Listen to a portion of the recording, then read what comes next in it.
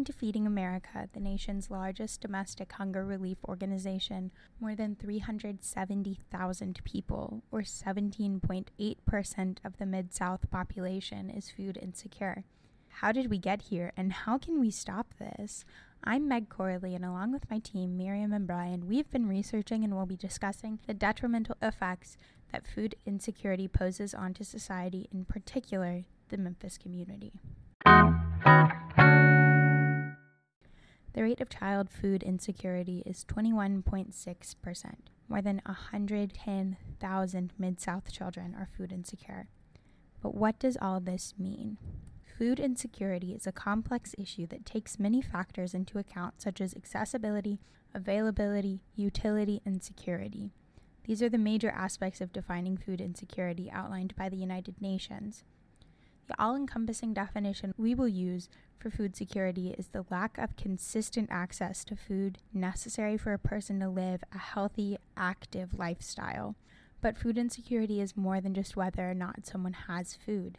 It's about food stamp policy, accessibility and infrastructure, homelessness, and cycles of poverty. Food deserts are areas in which it's hard to access or obtain healthy foods such as fruit, vegetables, and whole grains.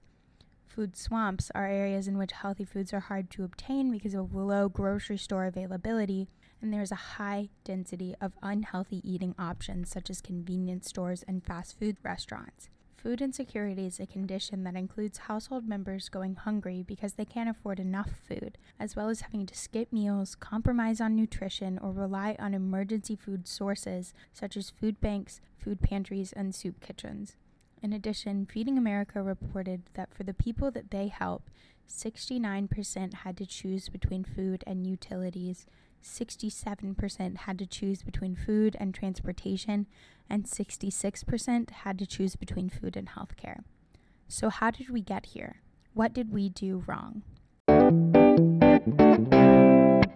Food insecurity in the United States is directly linked with unemployment, high housing costs, low wages, and lack of access to food stamps and ridiculously high medical or health costs. In the 1930s, with the rise of the Great Depression, almost a quarter of the United States workforce was unemployed. Millions of Americans went hungry, and as a result, food insecurity surged. Since then, the cycle of economic recession leading to food insecurity has continued. As we've seen in the most recent recession of 2008, the rate of food insecurity rose dramatically, affecting approximately 14.5% of the population, or 17.2 million American households.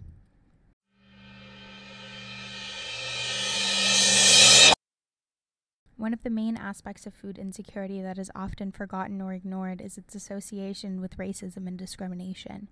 The effect of food insecurity typically affects minorities, especially those living in urban areas. In a report written to the UN, it was revealed that 25.1% of African Americans and 26.2% of Latinos were food insecure in 2011. This is particularly striking when compared to the 13% of Caucasians that were food insecure in the same year. There are many reasons for this disparity, but one is very clear: racism. There have been many reports stating that food deserts are far more abundant in minority neighborhoods. However, this issue is also compounded by racism in the creation of food swamps. Starting in the 1970s, fast food chains such as McDonald's and Burger King began making an effort to specifically attract African American consumers. This targeted effort currently continues according to numerous reports, but they are more focused on the minority youth. The compounded problem of food deserts and food swamps is especially detrimental to American minorities because it limits their ability to eat healthily. This has very strong health consequences, as fast food is linked with high cholesterol, hypertension, diabetes, cardiovascular disease, and obesity. There are 400,000 people in the Mid-South who are food insecure. According to the most recent census data, Memphis has a population of about 650,000 people, and the USDA defines a food desert as a population that lives more than a mile away from a supermarket. There are 39 USDA-defined food deserts in the city of Memphis and the immediate surrounding areas, with many of the food deserts centralized in South Memphis. Many efforts have been taken to provide access to healthy food in these areas. For example, there are 63 community gardens in the area and 4 urban farms, but only 3 of those gardens and 1 of those farms are in South Memphis. For the next section, we're going to be talking about specific efforts that have been made in Memphis to combat food insecurity. Our first organization that we're going to be profiling is the Midtown Mosque Food Pantry. The Midtown Mosque Food Pantry is a local, faith-based approach to reducing food insecurity in Memphis. The Midtown Mosque Food Pantry serves the Klondike neighborhood, wherein it hand delivers non-perishable, healthy foods to the sick, elderly, and young children on a monthly basis. The food pantry has grown exponentially in the previous months and has purchased a building that it hopes to transform into a food bank accessible to all members of the neighborhood. Since the initiation of the food pantry and establishment of the Midtown Mosque, the Klondike neighborhood has seen great decrease in crime. So you mentioned that as the food pantry has become more successful, crime in this neighborhood has decreased. Yeah. What other positive results have you seen from the food pantry? You see like a lot of like trust in each other, like trust in the neighborhood and things like that. We said like when you first came, like people didn't know each other, like they didn't know us at all. But now like we've like been doing it for almost like 3 years. People are used to seeing us. When even like I walk around here sometimes, like they'll like say like salam to me, like stuff like that. And so like you've seen a lot of like trust grow, and I think people are like more comfortable just coming out and being around, not just because like the food pantry, but because we've also had other events where we've had block parties and like pie giveaways and things like that. People are just more comfortable like coming out here and being out in the neighborhood. Also with the playground, like there's a lot of kids in the neighborhood, so now they can come and like play on the playground and not like parents don't have to worry about like, oh, my kid's like playing in the street and they're gonna get hit by a car. So I think it's like not just the food pantry, but like the combination of things, and like but by feeding people you kind of fulfill like that base issue. I personally think that the food pantry has been like the most significant way that this community, the Muslim community, is able to create a bridge with the the community that's living here, because this is an organization that's allowed us to spend time with individuals, go into their homes, provide them food. And it's like once you provide them food, once you go into their home, once they gain your trust, then they're willing to come out to block parties, or they're willing to come down to the masjid. And of course, as a result of it, we've also seen more and more individuals accept Islam and like stuff like that. So this has been like this food pantry effort has probably been the most significant way that we've been able to gain the trust of this community. And even me, like I don't live here, like Sabria lives here. Even though I don't live here, and because of the fact that I do the food pantry, people really trust me. And there's a lot of things that are, like Sabria also, she comes from the African American community, so there's a lot more ways that she can relate to them. But me, coming from a very different, like socioeconomic background, coming from a very different racial background, from a religious background, all of those things go out the window once you're able to break bread with an individual. Our next organization that we'll be profiling is the Metropolitan Interfaith Organization, more commonly known as MIFA. MIFA's mission is to support the independence of vulnerable seniors and families in crisis through high-impact programs. They have many programs for seniors and for families. For seniors, they host their own Meals on Wheels.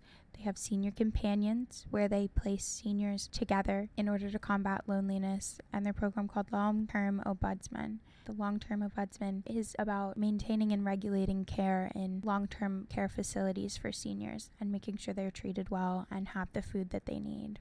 For families, they host emergency services to prevent family homelessness, rapid rehousing, emergency shelter replacement, and food pantry assistance.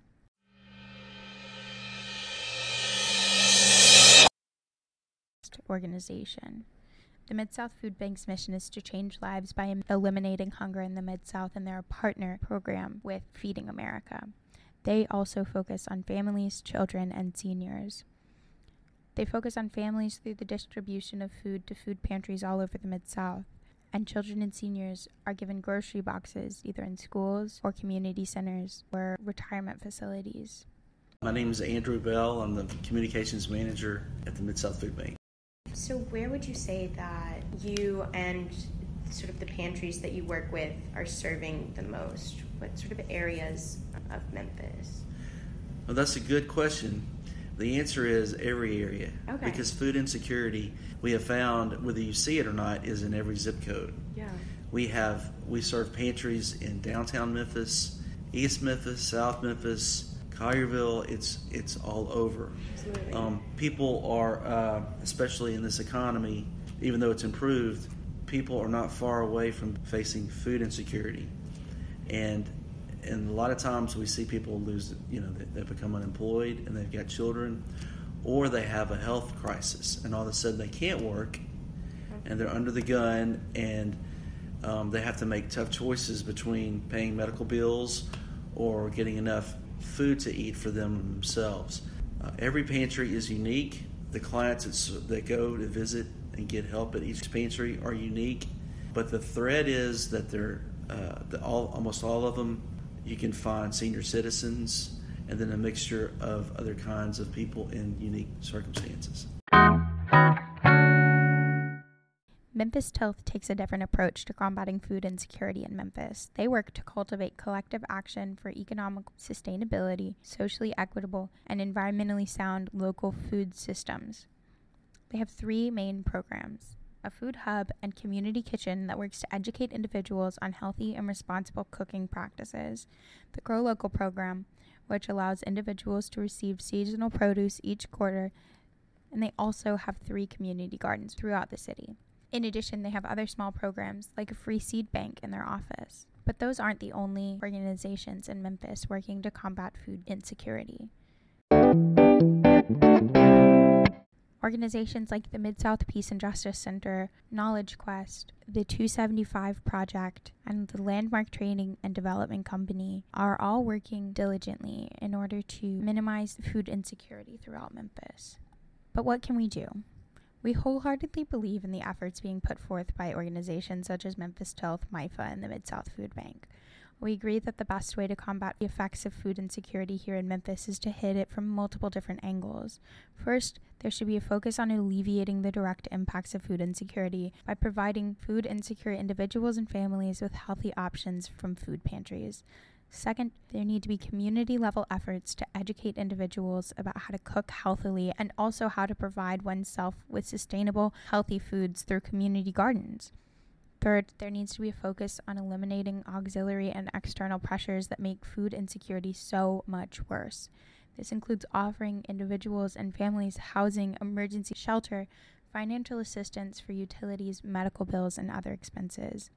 Lastly, there has to be advancement in creating a fair and equitable society. Specifically, there needs to be a push to eliminate discriminatory practices used by businesses and corporations to sell their products. This is a multifaceted issue that requires a multifaceted solution. So, we agree with everything that the highlighted Memphis organizations are doing and just hope that their efforts get a more large-scale support. We would like to extend a special thank you to Memphis Tilth, MIFA, and the Mid-South Food Pantry for allowing us to visit their space and learn more about the specific efforts that are being made in Memphis to combat food insecurity. Thank you for listening. Have a great day.